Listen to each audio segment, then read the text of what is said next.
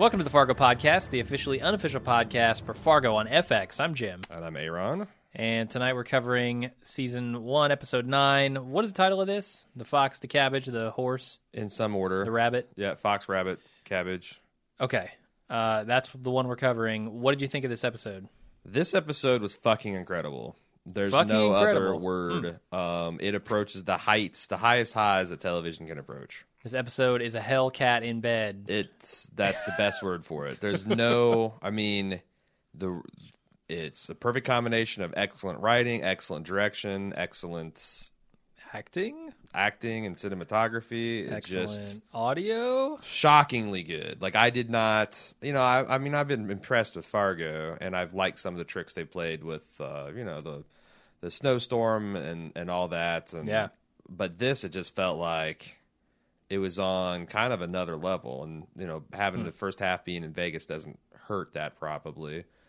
But I was blown away at how they were able to effectively use camera techniques and performances and music and what we know of these characters to just make this tense as hell. Sure. That's the thing I really liked about it, is the tension throughout the episode. I think once Lester kind of, I think, made a mistake in saying yes in that elevator. Yeah.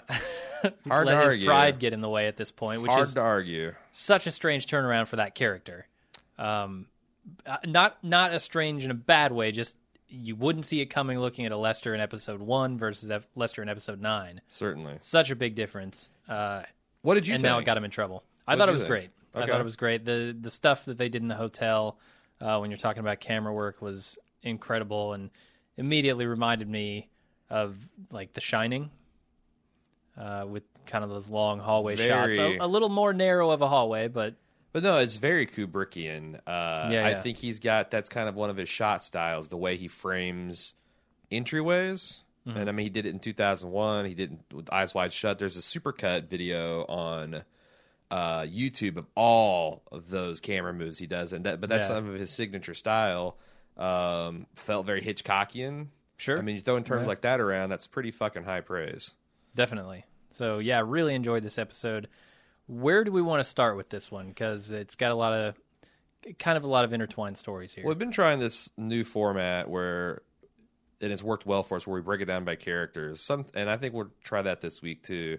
But I think we would be doing ourselves a disservice if we did not start with the introduction, because it's kind of the standalone thing that sets everything else in motion, and then we can kind of go into Gus and Molly, Lester and Lauren, that kind of thing. What do you consider the introduction? The tongue, the gaping maw anus thing that we tightly closed on, and you're thinking, my God, what the fuck is that? Until you zoom out for 60 seconds or so, and you realize it's a human's mouth.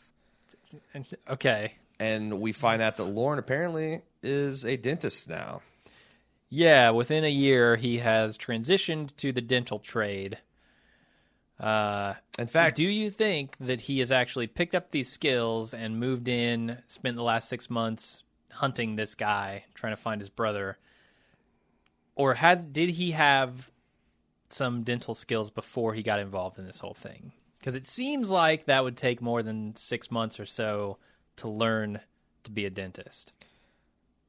well, my dad is a dental lab technician. He actually he's retired now, but he specialized in children's appliances, things like correct cleft palates and repair after injury, things like that. But he would make braces and hollies and all those retainers and things like basically he's the eyeglass maker. Someone prescribes this particular thing, sends him molds of teeth. He made it. And I say this as background to say that dentists are weird dudes. Okay. My next door neighbor for 10 years was a dentist, and his wife was also a dentist. Weird dudes. I'm not saying all dentists are. I'm just saying the set of dentists I've interacted with and had personal relationships can be different. I mean, it's kind of like the difference between a fireman and a firefighter, or a fireman and a policeman. Like the fireman, everybody likes to see the bar and buy you beer, and where the cops like motherfucking cops. It's like different things. I mean, people sometimes like doctors, they trust doctors. Almost no one says, I love my dentist, or I trust my dentist, or I love seeing my dentist. I love being hurt by these people. Sure. So you have to be willing to get into people's mouths, and there's some nasty shit going on in there, and inflict pain. Mm-hmm. I don't know. I think that's part of it. So, and I say all this. This is preamble. I keep having to digress. Stay with me. Okay. I say all this to say that I would totally buy that Lorne was a frustrated dentist before this all went down. And much like Lester Nygaard was a frustrated insurance salesman, and he fell from grace and started being a hitman.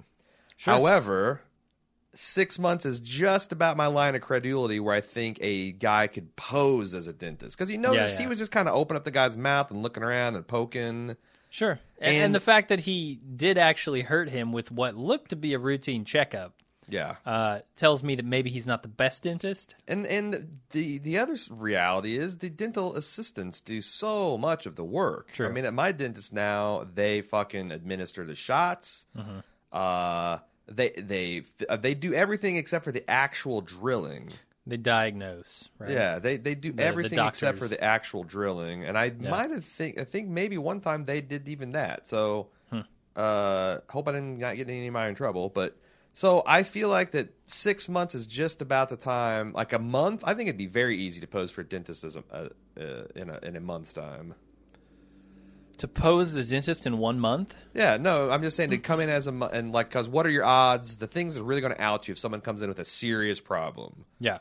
Like, need a root canal, or maybe he's just fucking pulling teeth left and right. I don't know. But I'm just saying that, like, I just wonder how hard it would be to impersonate if all you're doing is you get a couple cleanings and maybe some people that need fillings, but they don't really quite know it yet. Mm-hmm. And you say, we'll keep an eye on it and go on about your business. I don't know. There's also the question of whose dental practice is this? Is this Lorne's dental practice? Is this Stephen Root's dental practice? No.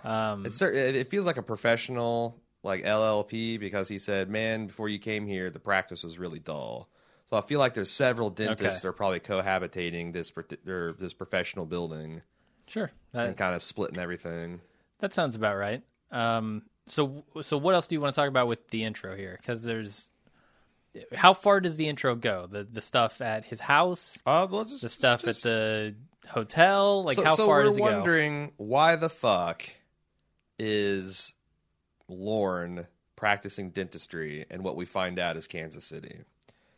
And later on, there's a party at Lorne's house. We find out that he is shacked up and, in fact, engaged to. It would be improper to call her a poor man's Heather Graham. Yeah. I would say moderately well-off man's Heather Graham. It's basically, or Heather Graham when she was like 20 years ago. Yeah, like she was younger. Roller Girl era Heather Graham. Yeah. He's shacked up with that, and he's throwing a party, and we find out that this guy is so confident, and he's just dying for him to meet his brother, who happens to be in witness protection. And that's the point where your kind of eyeballs click and like, oh, okay, that's what he's here for. He hasn't retired back to his. He's working a job. Yeah, and they're going to go out in Vegas for a week, which we know. Okay, that's how we saw them meet last week. Mm-hmm. We see a scene of him listening to a phone call of a man that's desperate, claiming that you did this to me. I had a wife and a family. That you got me all jumbled up. When we started talking, tell my wife I love her, and apparently he shoots himself in the head. It seems like he commits suicide. And Lorne's listening to that, some light listening. Sure, a very similar call to the one that he got from Lester. Certainly. The one that he was listening to before. It seems like he has a collection of these, and that's kind of what we speculated at the time that we heard the first call. And he kind of gets off listening to these tapes. These tapes going to be significant, or is this just telling us something about Lorne? That's a really good question now, one episode out from the finale of this thing. Because if you'd asked me when I heard it the first time, and I think we talked about this, I think those are significant and are probably going to lead back to Lester as the murderer. Now I'm not so sure about that. It seems like Lester is in enough hot water by himself, being in that elevator when people were murdered, right? Being around someone who is clearly the same man that's in the screen, the camera grab they have before. it seems like there's enough to reinvigorate that investigation, and Key and Peele are definitely on the case now. Yeah, so any other show, I'd feel like it would have to be significant. Yeah. But with one episode to go, and as you say, there is a lot of irons in the fire, it could be significant, but I'm not to the level like this has got to mean something, because I think it means something all to its own. And also, it does, yeah. I think we're going to be spending some time in the next couple weeks talking about how this goes on from here. From the finale? From the finale, one of these would you be interested in a series of Fargo that revolves around the Lorne files? Maybe kind of his Sioux Falls. We go back that far, and maybe that's something that he every did. season is a tape or a collection of tapes that fit together, and we have maybe Billy Bob Thornton introduces it, and maybe he's something that's kind of shadowy background figure that moves through the episode. Not as big a role as he has now. Maybe they cast a younger man. But would you have like any interest in kind of the Lorne files? Yes, as a hook. I definitely would, but probably not as much as the money as a hook. That's something we talked about. If you're not familiar with that theory, is that since the money is back in play, one of the theories is that Fargo series is going to be around what happens to that money and its corrupting influence. Sure, and it's the only real direct link between the movie and the show. So far. Plot-wise, yeah. So far. Anyway, they're in Vegas. Lester's feeling himself, and he introduces himself to Lorne. And Lorne just stonewalls him. I don't know you, sir. Plays that card. They get in an elevator, and Lorne says when they get up to go, he says, walk away, in kind of his like serious Lorne voice. And you think that Lester's going to, discretion the better part of valor, but then he stops the elevator, he jumps in, and he goes, nope, old Lester would have just walked away. New Lester's about saying, fuck you to your face. Yeah. What does he want from Lorne? Does he want acknowledgement, validation? Yeah, you're a badass now, kid. A blowjob? Yeah, well, maybe all of the above. I think he definitely wants the validation. To say thank you? No, I think more he wants to show Lorne what he's become. Not necessarily thank him for turning him into that, but show him that he's not the same person anymore, and he's, in his eyes, better. Or if you go back to the first episode where he's like, sometimes you got to show the other monkeys that you're a gorilla or still a gorilla. Yeah. Maybe he's like, hey, I'm wanting to go to the alpha silverback gorilla and break Yate a little bit. I mean, he is riding high off of his award win, so there's the idea that maybe the award is, bolstered his confidence to the point where now he wants to be the man. And he's got the only guy who's ever in him. Well, the only guy who's ever kind of led him down this path that he hasn't, I think, got revenge on, right, is Lorne at this point. Because it seems like he runs the town, basically, now. So, anyway, Lorne then flips a switch and turns into reptilian Lorne mode. He says, is this what you want, Lester? Yes or no? So good. And Lester kind of briefly slides back into old Lester, but he finally says, yes. Whips out a silenced pistol, kills everyone in the elevator except for Lester. Kills moderately well-off a man that's Heather Graham. Kills Stephen Root. Kills Stephen Root's wife. Yep. And it's gruesome. It is that. And he said, 100,000. He goes, that's on you, Lester, but whatever. I've spent 6 months tracking this guy. I've gone through who knows how many gallons of human spit. I had a $100,000 bounty go down the drain. But whatever. Hey, help me with the fat guy's shoes.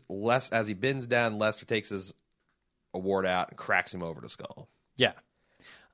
I love that doesn't actually knock him out. Right. Most shows, he crumples on the floor, passed out. I think he says something like, geez, Lester. Or, yeah. Let me ask you this. Because this is the turning point in the episode. And we're going to pivot in and talk about Gus and Molly here for a minute. Okay. Lorne calls after him, see you later, see you soon, which is very fucking ominous. What was he going to do with Lester? Was he going to induct Lester into the Hall of Assassins? Was he going to use Lester similar to Spray Tan? Like, well, as soon as you've helped me load all these guys into the dumpster and help me clean up the thing, shoot you too? I feel like that's where it was headed. Really? I think Lorne is a lone wolf. Like, he doesn't induct people into the Assassin Hall of Fame. He is the Assassin Hall of Fame. He doesn't need company there. Right. I just thought that maybe it'd be a next level if his mission is to spread kind of and reap human misery. If a next level would be to find an acolyte, and you don't have to be with him. It's something you can wind up and let go. Sure. Yeah. I don't know. It just felt like, Lorne's done this before, so he's probably going to kill him. Well, I was wondering because I was of two minds. I wasn't. It would be interesting if he did go in that, like, take him under the wing kind of thing, and it would also. But it sounds more like Lorne if it was going to go to spray tan route, where he's going to derive maximum utility from his predicament, and then dispose of him. So let's talk about Gus and Molly for a bit. We actually open with them, and we see that, even more than last episode, they're really settled down into domestic life. They're eating at Lou's. They're doing small talk about Bill posing with a sword. Yeah. Somehow on the front page of the newspaper. That's awesome. I have no idea what context that is. Doesn't matter. But that's Bill. He's at a law conference, so he's going to be out in the way for the majority of this episode. Lou really likes Gus. We find out that Lou and Gus's daughter have kind of bonded over fishing. But then we kind of connect these two things together with the fact that Molly gets a phone call where Lester has apparently reported 3 murders happening and is an eyewitness to murders in Las Vegas. So at this point, we're thinking maybe Lester's trying to do the right thing and called the cops to stick him on Lorne. Is that what you were thinking? I was never thinking that. I was thinking that's a possibility. Okay, I suppose it would have been at that point. So Gus gets up to, or a little bit before then, he goes up to get on his route. On his route, he actually sees Lorne coming in a red Beamer, passing him, and definitely recognizes him, or thinks he recognizes him. Sure, I don't think he's positive about it. But the thing just kind of, they kept on driving ships in the night or Beamers in the day, whatever. We then see a scene of the FBI records room in Fargo where Key and Peele, or Budge and what is his name? I don't know. Key and Peele. Key and Peele. Man, I was actually going to try to learn their fucking names this time. Budge and Pepper. That's what it was. Budge and Pepper. Have no idea which is which. But an FBI agent comes up and requests to pull the syndicate file. And they find out who this person's been, just like we talked about last week, that this Solverson's been calling. I thought it's funny that they immediately assumed that Solverson's a man. Yeah. Yeah, they do. But before that, they're sitting on the floor and they're talking about another riddle. It's the cabbage, the rabbit, and the fox. Are you familiar with this riddle? Sure. It's the first one, I think, that I was familiar with right off the bat. And I looked it up just to make sure because I've always heard it as a farmer, a wolf, a chicken, and a bag of grain. Yeah. And I never heard the rabbit, cabbage, fox, but I figured it's the same. Looked it up, it is the same. Yep. What's the solution, Jim? Solution is to take the rabbit over first. That leaves the fox. There's at least 2 solutions, I think. Sure, yeah. That leaves the fox and the cabbage, which the fox won't touch. Won't touch the cabbage. You come back to the fox side, you grab the fox, you bring him across. Before you come back, you put the rabbit in the boat. Yep. So the fox and the rabbit are not on the same side, unsupervised. Take him back to the other side, drop him off. Take the cabbage over to the fox. Go back, grab the rabbit, and take him over. Done. Boom. Key or Peele, because I don't know the men versus the characters apart either. Okay. He suggests that that you could also do turducken style. Are you familiar with the concept of a turducken? I've heard of a turducken, yes. If you're not, turducken, I believe, is an invention, or it became famous from John Madden talking about it during the Thanksgiving series of games on football. Wow. But it is a duck stuffed into a chicken that is then stuffed into a turkey, and you bake the whole thing, and when you slice it down like the breast line, you get a nice slice of turkey, chicken, and duck. It's a turducken. Okay. So he's like, you take the cabbage stuff in the rabbit, you take the rabbit stuff in the fox. It's all easy to go. You throw a handle, halt and catch fire style. You throw a handle on that fox, and you're good to go. This is important later on in the episode. I just want you to remember that turducken imagery. Okay. So they then meet her at Lou's, and we're kind of burying the lead here, I realize, but stay with us. She takes them back to the office where they've got a slimmed-down version of the Crazy Carrie board from Homeland, where she's made all the connections to Lorne and Lester Nygaard and the Fargo Syndicate and Wrench and Numbers and even the guy at the Lucky Penny that got killed. Yep. All this stuff is all there, and they're just like, wow, this is really quality work. Bill comes back from the conference and is like flummoxed that these FBI agents are wanting to talk to him, and he doesn't know what to think because they're just praising. Yeah. What he doesn't know is praise from Key and Peele. I don't care if one of them has a commendation. Mm-hmm. They haven't impressed me yet as investigators. No, I mean... They're kind of idiots. We're supposed to think that they're kind of idiots. Having them outside of the massacre in Fargo is telling us that they're dumb. Right. Or they're at least oblivious. Maybe not dumb, but oblivious. Yeah, and the thing is, it's also Key and Peele, and I saw that several other people had the same problem to where, these are the guys that are all Liam Neeson's is my shit. Mm-hmm. It's when you cast the two of them into these roles and they're kind of like nimwits to begin with. Yeah. It's hard to take them serious. Like, sure. I don't, but Molly's like almost near tears hearing someone take her seriously for the first time, and I don't know what we as a viewer are supposed to make of that. Is this going to be another rug pulled out from underneath her? That could potentially be true. Like, they're just not equipped in any manner to deal with this case. I feel like they're going to die next episode, and they could, yeah. And Molly's going to have to cowgirl up and take care of everything herself, maybe with Gus. Okay. I would love to see Gus get back in the game. It looks like he's starting to. I would. I don't want Gus to save Molly, though. Some people are I want Gus to be the hero. Gus can be heroic and do something, but I don't want him saving Molly. No, Molly's the hero. Because Margie didn't fucking need saving. Molly certainly doesn't need saving. No. Mm-hmm. Although it would have a nice symmetry with him shooting her. Yeah, making up for that. Yeah, but sure. I would prefer her save herself. Yeah. So then the next scene with Gus and Molly, and then we're pretty much done with them, except tangentially, is Gus looking on the full-on crazy board that Molly keeps at their house, and you can tell he's he's looking at the different pictures of Lorne, and he's kind of weighing his options and what he should do. What do you think he's thinking, man? I think he's deciding whether or not he actually saw Lorne in that car, because Lorne looks very different.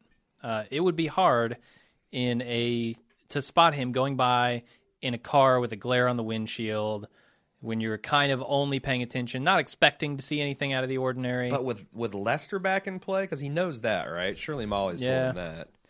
I feel like that he has decided it is Lester, but now he's trying to decide whether this is worth jeopardizing him and Molly's life together. Okay. I could see that. Are we past the 1 year anniversary of the Chief's death? I know it was a week away last episode. I don't know how much time has elapsed. Because I'm not sure how the Las Vegas plot line, how it interfaces in the real world. I mean, we're no more than a day past that. But I don't know, was that...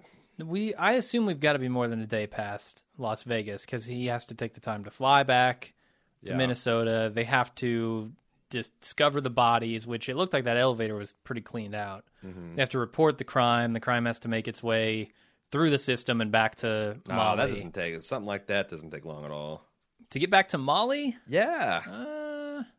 If Lester... If the theory is that Lorne is the one that made the phone call, which is probably the correct theory, he could easily say, it's Lester Nygaard. I live in Bemidji. Sure. Yeah. And I guarantee the police department first thing would call the Bemidji Police Department. And I guess that's the wild card. Lorne actually calls it in. Yes, and gives them enough information to then make go hunting Lester's on the life security interesting. Tape. Right. Yeah. Okay. Could be about a day then. So, but I still feel like that if they mentioned it last week, there's got to be something significant to that anniversary. Mm-hmm. And whether that's going to be like the closing shot of next week. Next week, did you know, 90-minute episode. Oh, cool. So we're going to get like an episode and a half to resolve things. Kind of like they did the first one. That was a pretty long episode too. Kind of book. And I like the fact that they're just really giving them... I mean, every one of these episodes have been like an hour 15, hour 10. Yeah. I like that the FX has given them the freedom to tell the story in the container the size of container they need. Yeah, it feels like they might have had a 12-episode season and said, you know what, these chunk up better in this way. Let's make it 10 and let's just go a little bit long on them. That's an interesting theory as well. Might be a little tidy to solve this thing on the anniversary of his death, though. So anyway, let's talk about Lester and Lauren. Lester is dragging a very confused, we're going to go back in time a bit, dragging a very confused girlfriend through the Las Vegas hotel, down these long corridors, waiting an eternity for these elevator doors to open, and the whole time, the tension. On the drive home, getting into his house, and he's getting his gun. He opens up his brother Chaz's hunting gear. Big old bear trap in there. Yeah, call back to last episode. Chekhov's bear trap, perhaps? I don't think so. I think Lester is kind of on his way either out of the country or out of this series, out of this life. I don't think he's going to end up going back to his house and pulling out the bear trap. And you don't think so? He's not making it to Acapulco, right? Can we agree with that? I'm pretty sure he does not make it out of I'm pretty sure, too, Bemidji. Which makes it think that... And there's maybe a little something to what Lauren said about Numbers and Wrench, like you're the closest anyone's ever got. I kind of wonder if maybe they're going, this is a passing of the torch. That Lester is going to somehow outfox this guy, and we saw how cunning he is. Sure. In this episode. That maybe there will be some kind of a Home Alone style invasion at Lester's. Jesus. When does he drop the bowling ball down the stairs? Right after the bear trap. Okay. He'll be hopping on Lester, or Lauren will be hopping on one foot, and then the paint can come smack. Does the doorknob electrocute him, or is it really, really hot? It's really, really hot. It's got to be a burn. Electrocution's not nearly as funny as a nice hand burn. Sure. No, I agree with that. The other thing the bear trap could be is... The reason it was brought up before is Lauren is telling the story of the bear who chewed off his own leg and got in the middle of the street and died, right? Sure. Like he tried to save himself and couldn't do it. So this is that would be a callback to Lester then. Lester's the bear. Yes, Lester is the bear, but I think maybe a badger. He's more of a badger. Sure. Not a honey badger, just a regular badger. But I think his chewing off his leg might be sacrificing his wife in this episode. Certainly. Because he sees the bear trap, he sees his coat, all in the same scene, and he puts those two together, I think. I mean, really? Obviously, he didn't hear the story of the bear trap, but he's like, oh, I can set he might be setting a trap for me. I can get out of this if I bring this coat with me and maybe make my wife wear it. Okay. I feel like he had the inkling of an idea in that scene. I do think that, and we'll talk about how much of an inkling he had a little bit later. But I also think that Lester might just die in the street like that bear. Right. So Molly comes over right as he's walking out the door to go to the office and pick up the passports and all that stuff. And she says, and he's like, no, this is a terrible time. You can't go. He's about to dismiss her when his wife Linda comes over and says, don't be rude. And Molly's like, well, I got to pee anyway. So next thing you know, she's in there. She's asking her goddamn questions. And Lester is just old school Lester making up shit. Yep. Interestingly enough, Linda backs his play totally. And does a lot to kind of, I guess, put Molly's suspicions at bay. Mm-hmm. Although she's got to be on high alert with this guy, right? Yeah, yeah. And if the security cam footage had come in, game over for Lester.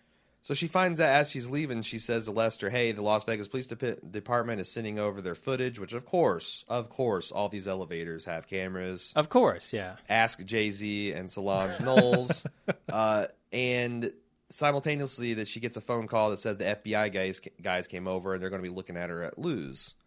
And she's backing up when she notices Lester making eyes at her out of his blinds. That, of course, is weird, creepy behavior that's going to be noticed. Sure.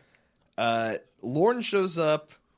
I think this is the point where Gus sees him, but Lauren is on the way to Lester's old house, finds out that some nice family has moved in.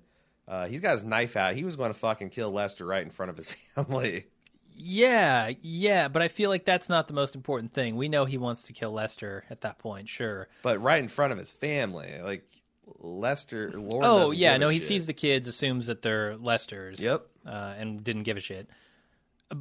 But I think also, just as importantly, he completely fucks with this family before he leaves. For no reason. For absolutely no reason. He has no reason to terrorize these people, but he does it anyway. Yeah. And I think, you know, we had been talking about this kind of in, I think it was episode 3 or something, when he fucked with the kid at the hotel and he listened to the tape recording. Well, he does both of those things again this episode.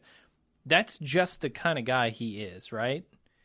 Like, I was kind of questioning that. Maybe there was an ultimate purpose for the stuff he did there. No, it seems like he was just shitting on people. He's an agent of chaos. Yeah.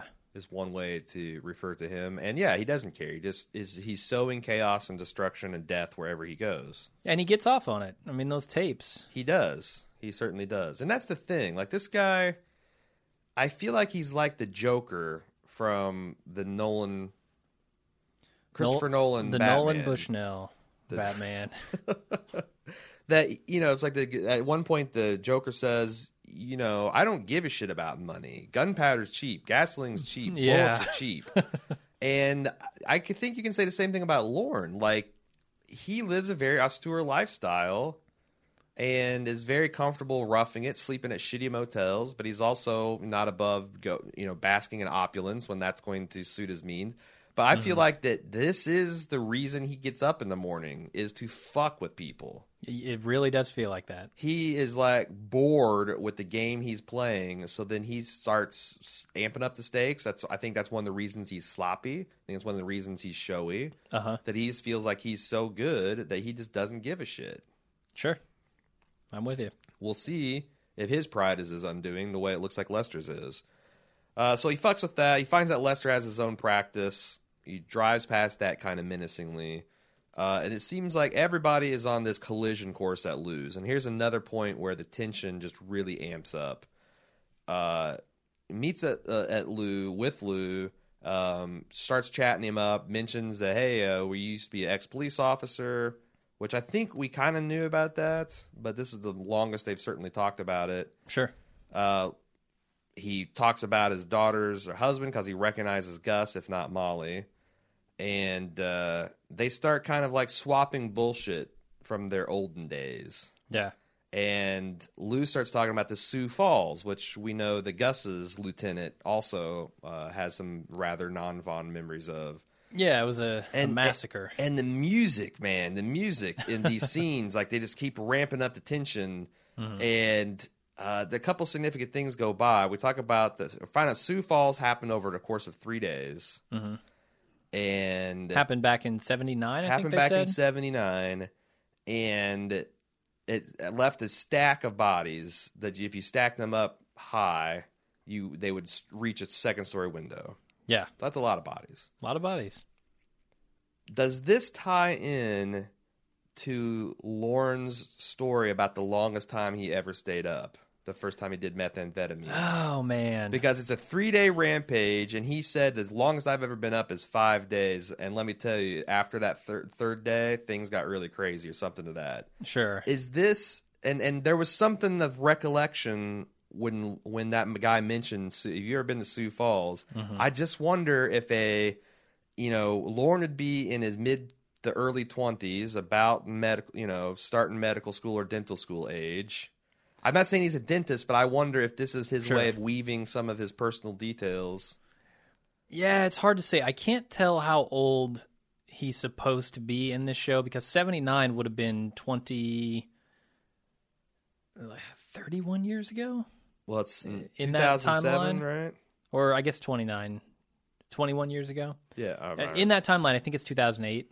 Right. So, whatever. 79, he's got to be at least 21. I don't know. It's hard to say. I think there's a reason that they put it in this scene. It'd be 28 years ago. Billy Bob, I don't know. How old is Billy Bob Thornton? He's in his 60s, right? I hear he's 58. So that would make him, the person, 30 at that time. But so he could be playing that. I mean, it seems like this is it would put Lorne in his mid-20s. Somewhere around that age, yeah. Right around the same time he's talking about this hyped up on amphetamine story and staying up for that many days. We know he operates in the area. And why would Lou mention it to him unless we, the audience, are supposed to make a connection here to something? Which is another thing. Like, there's another hook that you could have for a second season is the Lorne Files, and you talk about what happened in Sioux Falls, and maybe that somehow maybe that would explain how it wasn't Lundegaard. Fuck. It's the guy that got killed in Far. He's the father of the wife, the father-in-law, father-in-law of Jerry Lundegaard. I don't remember his name. It doesn't matter for the point we're trying to make, which is I wonder if they went back and told that story, and that was the origin story of that guy. Was it Gustafsson? Anyway, would that be interesting? So it's kind of a Lorne Files, and it's an easy way to recast Billy Bob's character. And it would show how the money originated, and then they could have a final wrap-up series. Because this feels like if they do it, it's maybe 3 seasons and they're out. And then you could have like what the ultimate disposition of the money, how the money originated. Then Fargo, the movie, is the story of its next phase. This is the story of its third phase, and then you'd have the origin story, and then the final disposition, where the money is burned at the end. Something the curse is lifted. Yes, I would totally be behind that. Totally down for that. Yeah, especially if it involves more Lorne, because he's a character that I've really enjoyed watching, despite how horrible he is. All right, so I'm glad we're both in on this. However, there's another thing for those people keeping a track of the evidence that Lorne might be a supernatural entity. He mentions that he hasn't had a slice of apple pie that good since the Garden of Eden. Mm-hmm. And also there's this one of those Kubrickian shots of him standing in when he's like it's all blackness, and he's standing in the doorway of the elevator, kind of wreathed in light. And the headshots behind him the blood stains are rising from his shoulders like 2 bloody wings, like a fallen angel, like Lucifer, if we're going to put not too fine a point on it. Sure. I don't think either one of you are down with the idea that he's literally a supernatural force. But yes. Would you be fine if it turned out that there's more broader hints that he was a supernatural force? And are you fine with the kind of subtle hints that they're playing about him being evil or devil-like? That's what I'm fine Satanic. with. The idea that he is a force of evil, like we've talked about the Coen brothers sticking in other movies and other works, I think that's perfectly fine. And if you want to imply that with imagery, saying that he is like the devil, saying that he is a mean, bad person. So you're fine with him being I'm satanic. okay with that. No, you don't I'm want not him to fine. be Satan. I'm not fine with him being supernatural in any way. Right. He is evil. He is evil. He is a very, very bad person who is only there to cause chaos and harm. Okay. Fine. But he does not have superpowers. Right.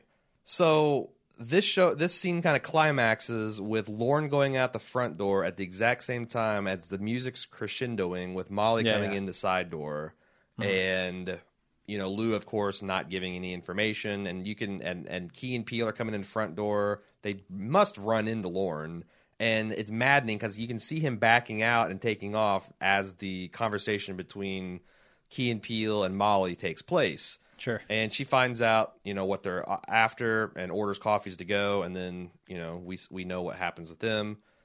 Lester is on the road with his wife, Linda, and she's talking about how she first got her start. She was working as a maid at a hotel, and she talks about the incident where a guest made a BM, a bald move. It's a common slang in the hotel industry. Sure. Made a bald move between the mattress and the box spring, and basically that she had this shitty life, no pun intended. Mm-hmm. And she prayed, she dreamed about this man sweeping her off her feet and taking her to a better life. And here's Lester taking her to Acapulco. Sure. Quite impulsively. And so Lester is driving by and this is at nighttime at this time, driving by his office. He sees a lamp lit, which apparently is something he didn't leave. So he pulls across the street in a dark, secluded, and he says, honey, I've pulled my back putting that luggage. Would you mind, and my back's hurt, would you mind going in and picking that stuff up? Mm-hmm. Then says, and it's so cold, because he rushed her out before she could get her jacket. It's so cold, why don't you wear my jacket? And he's like totally MacGrubering this woman. Okay. If you don't get the reference, you should watch the MacGruber film. But he's dressing her up like a mini version of Lester Nygaard. She goes in, gets her brain splattered on the wall, and Lorne checks, sees that it's not, in fact, Lester, walks out. Does he see Lester? I don't think so. Because we see a POV shot of him, and there's no indication that a human being is there in that car. Lester is kind of ducked down or whatever. Yeah, or it's too dark to see, maybe. And You also, can't Billy tell. Bob just lit a cigarette, so his night vision is destroyed. That's not a True. joke. Yeah. So he just destroyed his night vision, and he walks off. I feel like if he knew Lester was there, he would go and do something to him. Sure. That's what I thought too. Because he's in just straight up kill you mode. Yeah. Unless, do you buy the theory that that Lorne knew that wasn't Lester Before he shot before her? he shot her? No. I don't think there's any evidence to suggest that. And I think him leaning down to check is the evidence for it. Or against it. Sorry. Yeah. So, no, I think he killed her, realized that it wasn't Lester. If he knew it wasn't Lester, I think Lorne's the type of person that would grab her face out the window and smile as he shot, you know. He'd do it like to make sure that Lester knew that he was not fooled. I assume he probably knows that Lester is close by, which is why he's kind of checking out his surroundings, hanging out there for a second. There's no indication as to what he's going to do next. He kind of walks off at the end, but he could be going around the back. Yeah. He could be taking the long way around to that car to see what's in it. We don't know. It cuts away at that point. I was wondering, because, you know, this is the kind of tense episode we had, I was actually wondering if Lester was going to try to get the drop on him. Sure. That he had left the car and circled around back, and he was going to, you know, that was going to be the cliffhanger we had the episode on, that he was going to stick up Lorne, basically. For all the shit that he pretended to be building up to at the beginning of this episode, he's scared shitless at the end of this.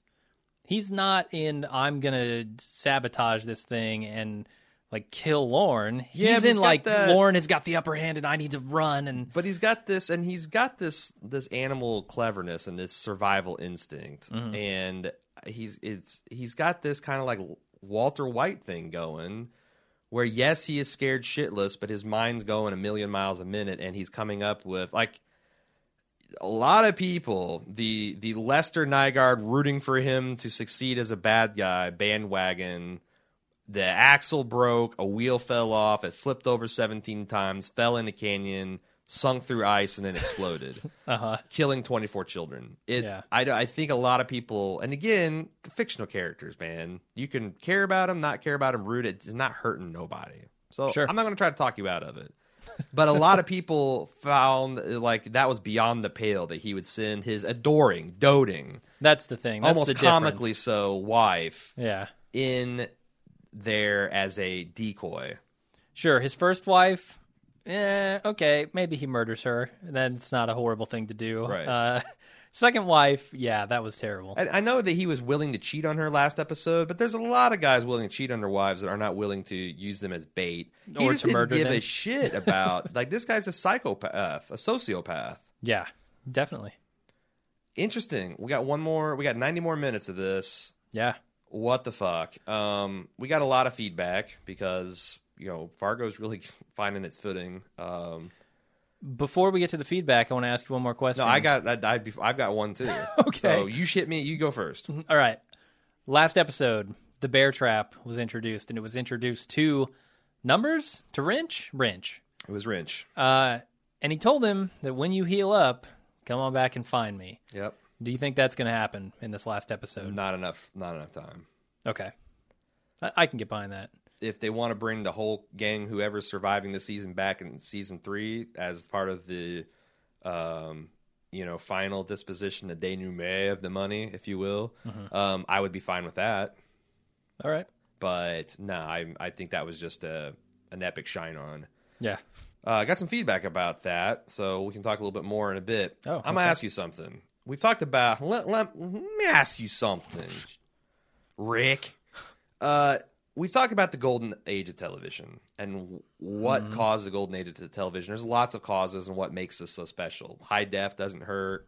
Sure. The rise of HBO, I think this is the key thing, is that networks and HBO at the same time kind of decided we're going to back creative individuals that have the singular vision and focus. And we're going to step out of the way. We're going to let them tell the stories they want to tell. We're not going to give them notes. We're not going to interfere. And we're going to see what happens. And what's happened... Because it was stagnant before. Yeah. There was just a bunch of shit on nobody liked. There was open speculation of whether scripted television would die. Yeah. Because and of reality TV would be the new wave. It seems ridiculous now to think that we wouldn't have Breaking Bad and Mad Men and all that, but that's the golden age of television. We got Mad Men, we got Sopranos, we got Deadwood, all of them. You know as well as I am. And the other big contributing factor, in my opinion, one of the major ones to making television so good, is cutting back the number of episodes in a season.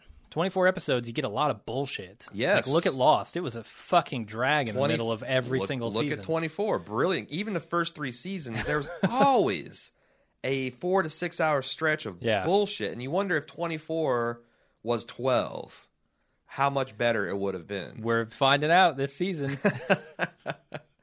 But yeah, I mean, maybe bad example, but everything is going to like an 8 to 16 max. However long it needs. Yeah. Right? Yeah. So that's Golden Age of television. Noah Hawley wrote, he created the series and wrote every fucking episode by his lonesome. Like a Pizzolatto. Nick Pizzolatto, True Sorta. Detective, wrote and conceived everything. And we've got these 2 kind of Fabergé egg of seasons, and they're standalone. There's no pretensions of. Is this, and it's no mistake that they're also the best rookie shows we've seen so far. We still got half a year to go, but far and away, Fargo and True Detective probably going to make it to everybody's top 5 lists. But if you just say, best rookie seasons, hands down, is this the platinum age of television where they're going one step further, where it's like, okay, I don't want Vince Gilligan overseeing a writer's bullpen and kind of nudging with the vision. I want one single genius to completely intricately plot this and really pour in. I mean, it's kind of a further refinement of the golden age. Are we seeing like a platinum age? Are we going to see more of this where it's like, we're not going to turn over to a showrunner. We want the option a season and have you write the whole fucking thing out. And when you're done and you've got it ready to go, then pick your directors that you want to work with and do this thing. Yeah, no, I like that model a lot. It gives you time to really flesh out the scripts and get them put together in a way that makes a lot of sense, in a way that can be more closely tied throughout the series. Right. And I think, these are freshman shows, like you said. It's going to be interesting to see if they can continue any of that steam into the future seasons, because season 1 is kind of the opportunity you get to sit back on a script for 10 years. Sit back on this idea, think about it. I mean, that's what Vince Gilligan did with Breaking Bad. Sure. He had been thinking about it for years and years and years. So you get that opportunity in season 1 when you're making this miniseries. Now when they say, okay, we've optioned series 2 and 3. Can you make magic happen twice? Can you do it? And we don't know. That's the question, yeah. And I don't know that I care. Like, if...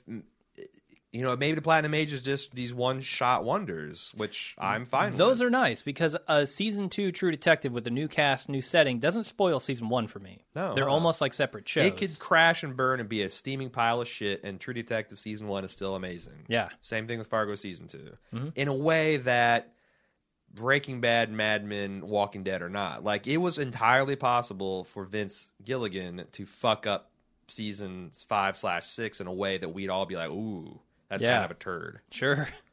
Same thing with Matt Weiner. There's a way that it's harder for him, kind of perversely. There's a way that this could ultimately feel unsatisfying. Because, you got viewers investing 7-8 years of their lives into this shit. They want closure. Sure. Or True Detective, it's like this, 10-episode dash. And same thing with Fargo. So I don't know. I'm excited. I hope the networks are seeing this. And, because that's the one thing.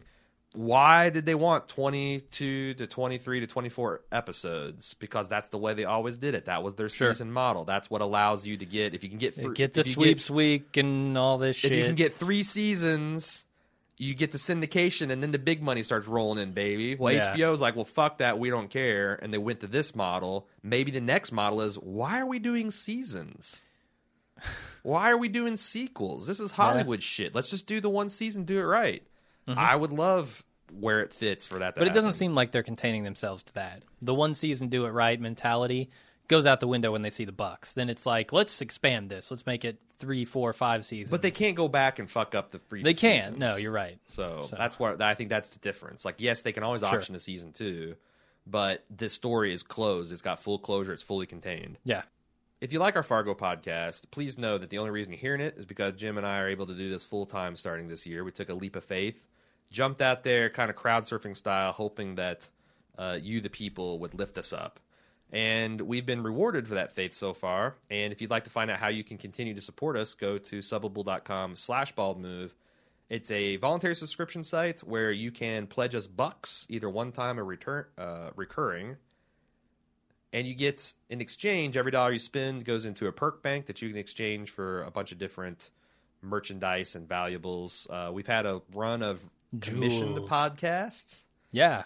Those are fun. Those are fun. We did one for Joel for Metalocalypse. We just did one this week that's going to release probably tomorrow for the 1997 film, The Sweet Hereafter. Ali optioned us to do that. But yeah, you can pick up to 2-3 episodes of television or a feature film, and we will write a custom podcast. You can tell us what you want feedback on. We'll do it upright. But there's a lot of stuff in between there, too, that's kind of unique and interesting. And, again, it helps us make these fantastic podcasts that you're otherwise enjoying for free. So if you can find it in your heart to do that, subbable.com/baldmove. Another way you can help that doesn't cost you anything, hey, if you're shopping on Amazon anyway, amazon.baldmove.com. Memorize that link. Use it every single time. And what happens is we will get a tiny cut of whatever is in your cart. And it doesn't cost you anything. It's not a hidden fee. It's just something that we get right from the Amazon bank. And it's wonderful. And if you can't do any of those things, this is totally free. You have to have iTunes, which I understand it's a hell beast. But you can rate and review us on iTunes because that's the best way we can find to expand our fan base. And barring that, always share us, like us, retweet us, try to get your friends and family infected with the Bald Move brain bug, and we are eternally grateful for all of your support on all these efforts thus far. Thank you. Thank you for listening. Let's move on to feedback. Jesse K said he, meaning Lester, is going to go get his passport, and he'll be dragged out of an airport bathroom just like Jerry in the movie. I like that as a prediction. Sure, yeah. But there's a lot of implications in that. I think that what clear implication is he kills Lorne. Okay, I was going to say Lorne drags him out of the bathroom. Oh. That could happen. Okay, so it's not police. But Lorne doesn't know where he's going. Unless, no, the ticket is in that coat, isn't it? No, surely not. He didn't send her the ticket.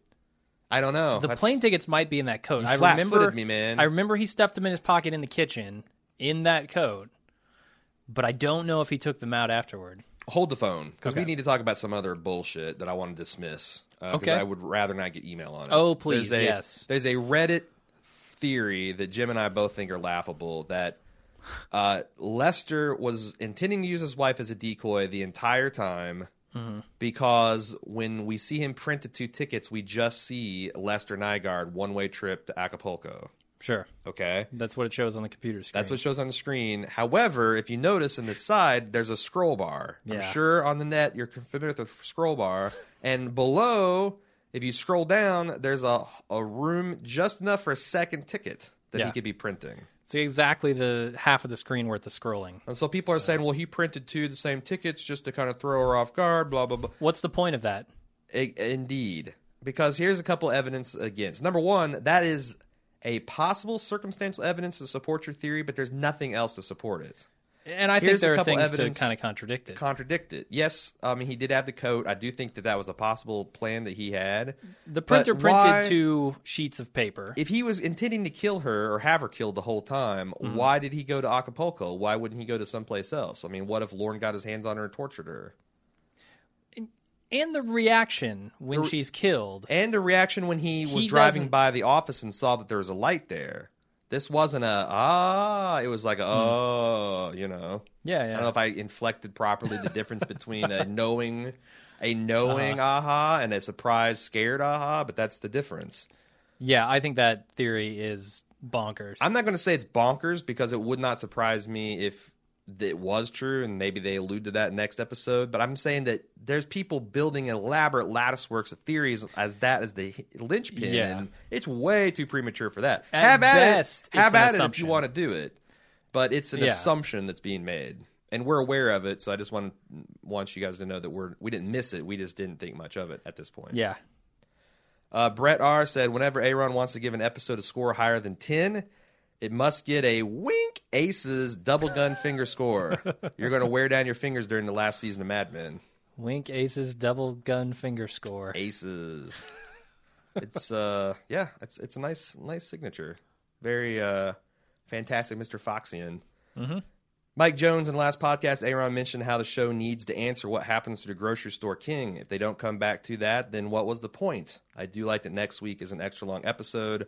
Presumably, I'm filling in his thought that'll give us time to address that if they want. I'm cautiously backing away from that assertion. I think you should. I think the with idea... the provo Oh, boy. that it's going to be kicked into a next season Oh, I as don't a think way so. to hang that money, because otherwise that was just a filler plot.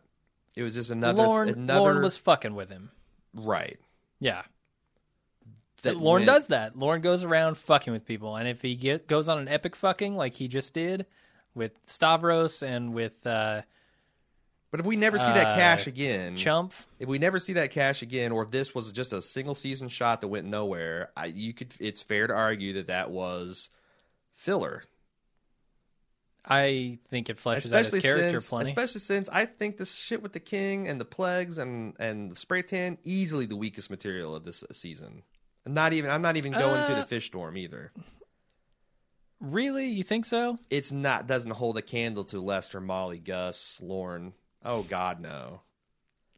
All right, I'm not backing that statement, but Okay, that's my I honest think opinion. it has its place in the series to flesh out Lorne more as a character, but okay. I mean, I'm getting on board with the idea that Lorne as a character did not give a shit about meeting up with him and getting that money, and would never revisit that, because how does he know if the guy just stiffed him? Sure. Or, because that would be something I think Lorne wouldn't let. I mean, the fact that he hasn't even followed up on that lead does bother me a little bit. However, if it turns out that the money is found next season, that kicks off season 2, or maybe we delay that to season 3, it's one of those things where I can't even say at this point it would bother me, because it would be retrospectively bother me that if they never get it through in like 3 seasons of Fargo, if the king never comes back, it bothered me a little bit, but not nearly as much as the goddamn fish storm, and I've almost forgotten that.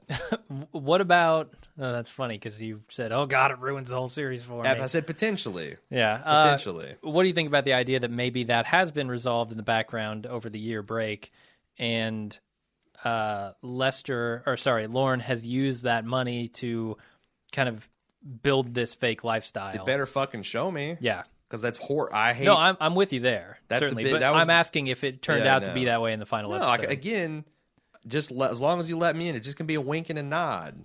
Holly, I don't need to be spelled out for me, but I need something. Okay. It's got to be at least a blurry shot of a Lily of the Valley pot. Or I gotta a have newscaster explaining how fish fall from the sky the next episode. That didn't help. I knew that fish could fall from the... God damn, shut Most the people fuck did up. not. Well, if you listen to this podcast, you did, because we Yep. did that research. It's true. Jasmine P said, can anyone shed light on why Lester baited Lorne in Vegas at all? Why not leave good enough alone and be happy you got away? I get that he's done a 180 in his life and feels invincible in his small town, but I can't figure out why he would grab the dog by its tail, knowing this particular dog is nothing like anything he's ever encountered and has a history of not only biting but killing those he bites. Before you answer, the, reference to dogs, did they sniff their own butts around Lorne? Another, buttressing of Eric, our resident Fargo file, who stiffed us this week. He's on assignment. Yeah. No have a bump from him. Another evidence of Lorne is the black dog theory. Having said that, why? Why did Lester do this? Well, I think I talked about this earlier. And I think he just, like he said, felt invincible, wanted to prove who he was now to Lorne. I don't think and we just show him. Yeah, but we don't really know everything that went in. I mean, that's part of it. The liquored up part of it. The fact that maybe he's still a little guilty. He might be. He's probably. I feel like he wants to show that he's not afraid of Lorne, but why? I don't know why at that afraid point. of the ocean, man. There's no shame being afraid of a tornado. Like, some things are bigger than you are, and the smart man says it doesn't make your dick smaller to turn, to recognize that. That's what I think. Okay. It is maddening, though. Dana C. said, a note on Jim's qualm with the Lorne's bear trap analogy from last episode. Some more bear trap talk. Okay. I got the impression that Lorne is referring to himself as the bear and letting Wrench know that he would have chewed his own arm off to escape from a situation where he felt caught. Not sure if this was meant to be a concession for the death of Numbers or just further explanation of why Lorne came out unscathed, but I think that angle fits with their whole interaction. But the bear dies in the street. Yes, but I do think it could be a way of, like, Lorne shining this guy on. Like, a true predator would not be sitting here in his fucking bed meekly accepting his... But he would regardless of it. He'd rather die on his own terms, and that's what I would do, and I'm bigger and better than you by extension. Yeah, I didn't get that. I don't even think Dana quite made the connection there, but it helped me, and I think that's another certain element of that. Yeah. They continue, because I'm sure Dana... That could go either way. It could be a girl or a boy. Sure. Dana White. Dana White, UFC. He's a dude. President. Yeah, he's definitely a dude. He's a dude. Yeah. I also had a thought on how Lester's brother's storyline might pay out. Considering the fact that he was a wrongfully convicted killer and is likely being held in state correctional, is it possible, just possible, that he might cross paths with another known inmate? One named Jerry Lundegaard, perhaps. As much as... the end of the last episode seems to foreshadow a final throwdown between Lester and Lorne. I'd be just as satisfied if some other character were the architect of Lester's undoing, and I think it would be a fitting nod to the movie if they were able to connect those threads somehow. Juicy. What do you think, Jim? That's the hardest button to button, man. I don't know. There's so how many that would ways. help. So many ways they could weave the original Fargo into this universe. There are, but to what end? Like... Does Jerry help Lester's brother find out what really happened? Like, I don't know. None of those characters have anything to do with this plot. Not a damn thing. There is the one bridge, and are they going to build others? And are they going to weave more of the show's mythology? They don't need to, but they can. It could be part of a hook for next season. I just don't know how, like, you're talking about not enough time to bring back Wrench. There's not enough time to make a connection to a movie that's meaningful in any way to come back next season. I don't think there's enough time for this to impact the plot. Do I think this could be the final 60 seconds of an episode? Yeah. That maybe Lester's going to jail, or maybe Chaz is sitting in jail, and he turns to the side and is William H. Macy. An aged, grizzled-looking William H. Macy. And maybe it's just a one-shot gag. I'd totally think Bill would be down for that. Sure. It doesn't even have to go anywhere. It could just be a wink. Yeah. It could be a wink and two thumbs. I'm okay with that, but him coming in and, like, saving the day or changing any of this plot doesn't make sense to me. All right. Pablo L. said very early on, we see Lorne's real essence is to undoubtedly fuck with people. Well, he's a very talented hitman, as shown by his accomplishments throughout the series, but because of his talents and the ease at which he completes his assignments, like any other talented person doing what they do best over and over, they become bored. Hence the ever-loving passion of fucking with people that Lorne possesses. So my theory on Lorne and the King is simple. Starvos hired Lorne to find the blackmailer, which he did, and proceeded to fuck around some more. I believe that Lorne never intended to get that money. He just saw an opportunity to pull his biggest prank yet. Ultimately, he delivered the blackmailer or dealt with him and went on his merry way. That's a subtle change to our plot. That he was assigned to take out the blackmailer, which he did. He did. And then he didn't care about what happened to the money after that point. That makes total sense. Yeah.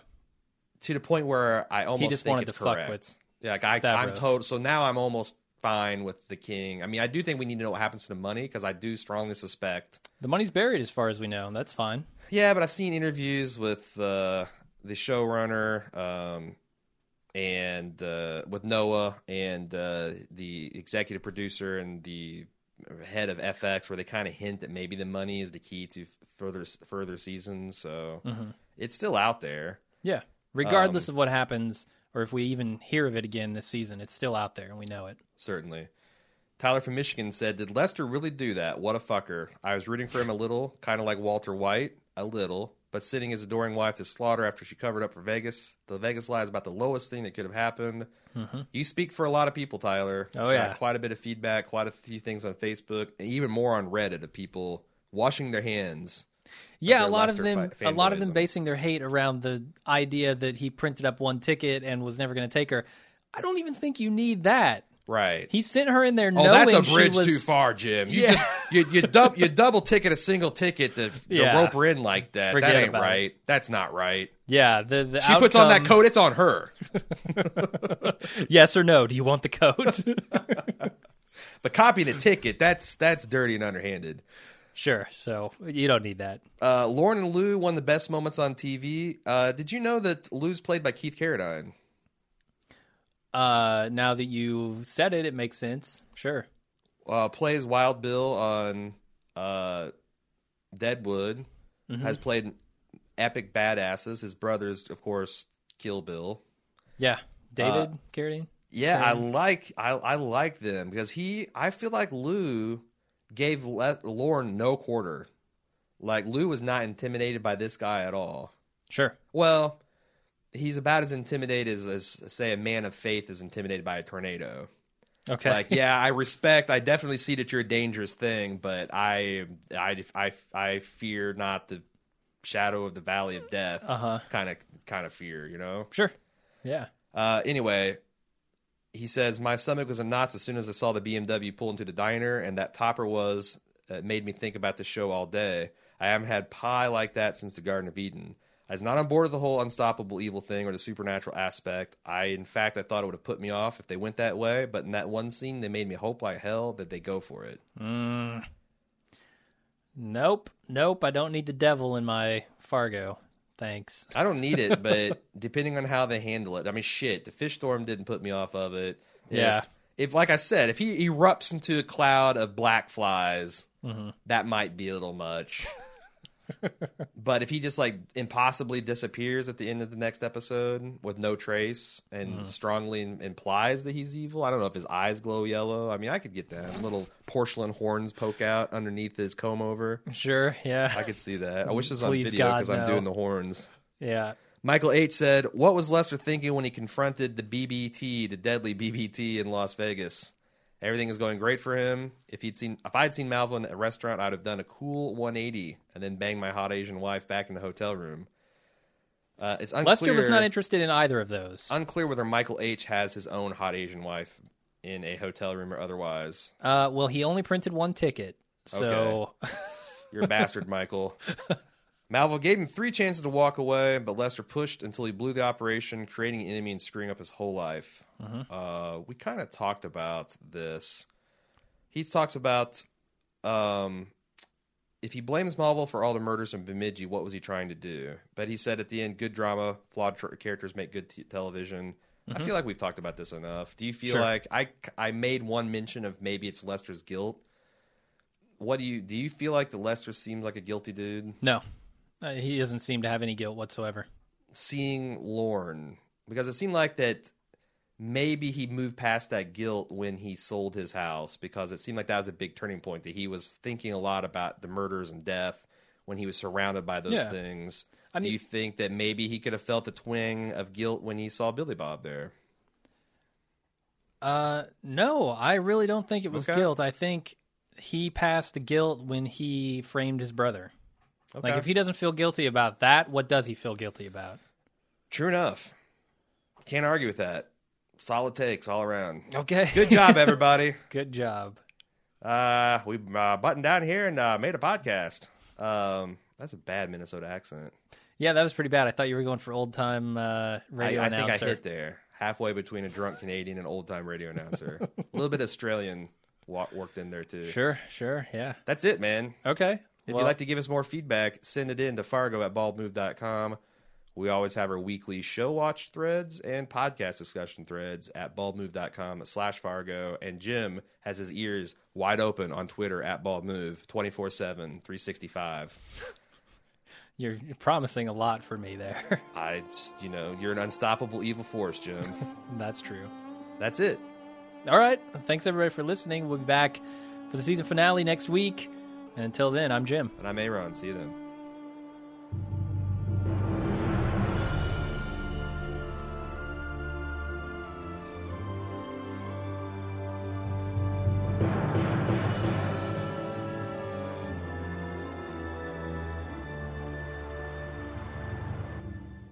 Yo, this is Captain Cook. Listen up. Mr. White and I have a new website.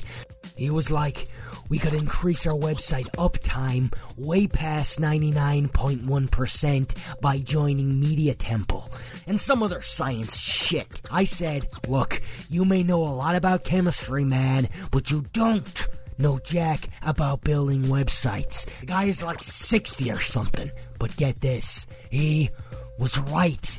No chili pea, just WordPress. The site looks dope now, and I got more cash than an ATM, yo. You should seriously up your game with Media Temple's WordPress hosting. Check out ballmove.com/Media Temple and sign up. What are you waiting for, bitch? Def Chat.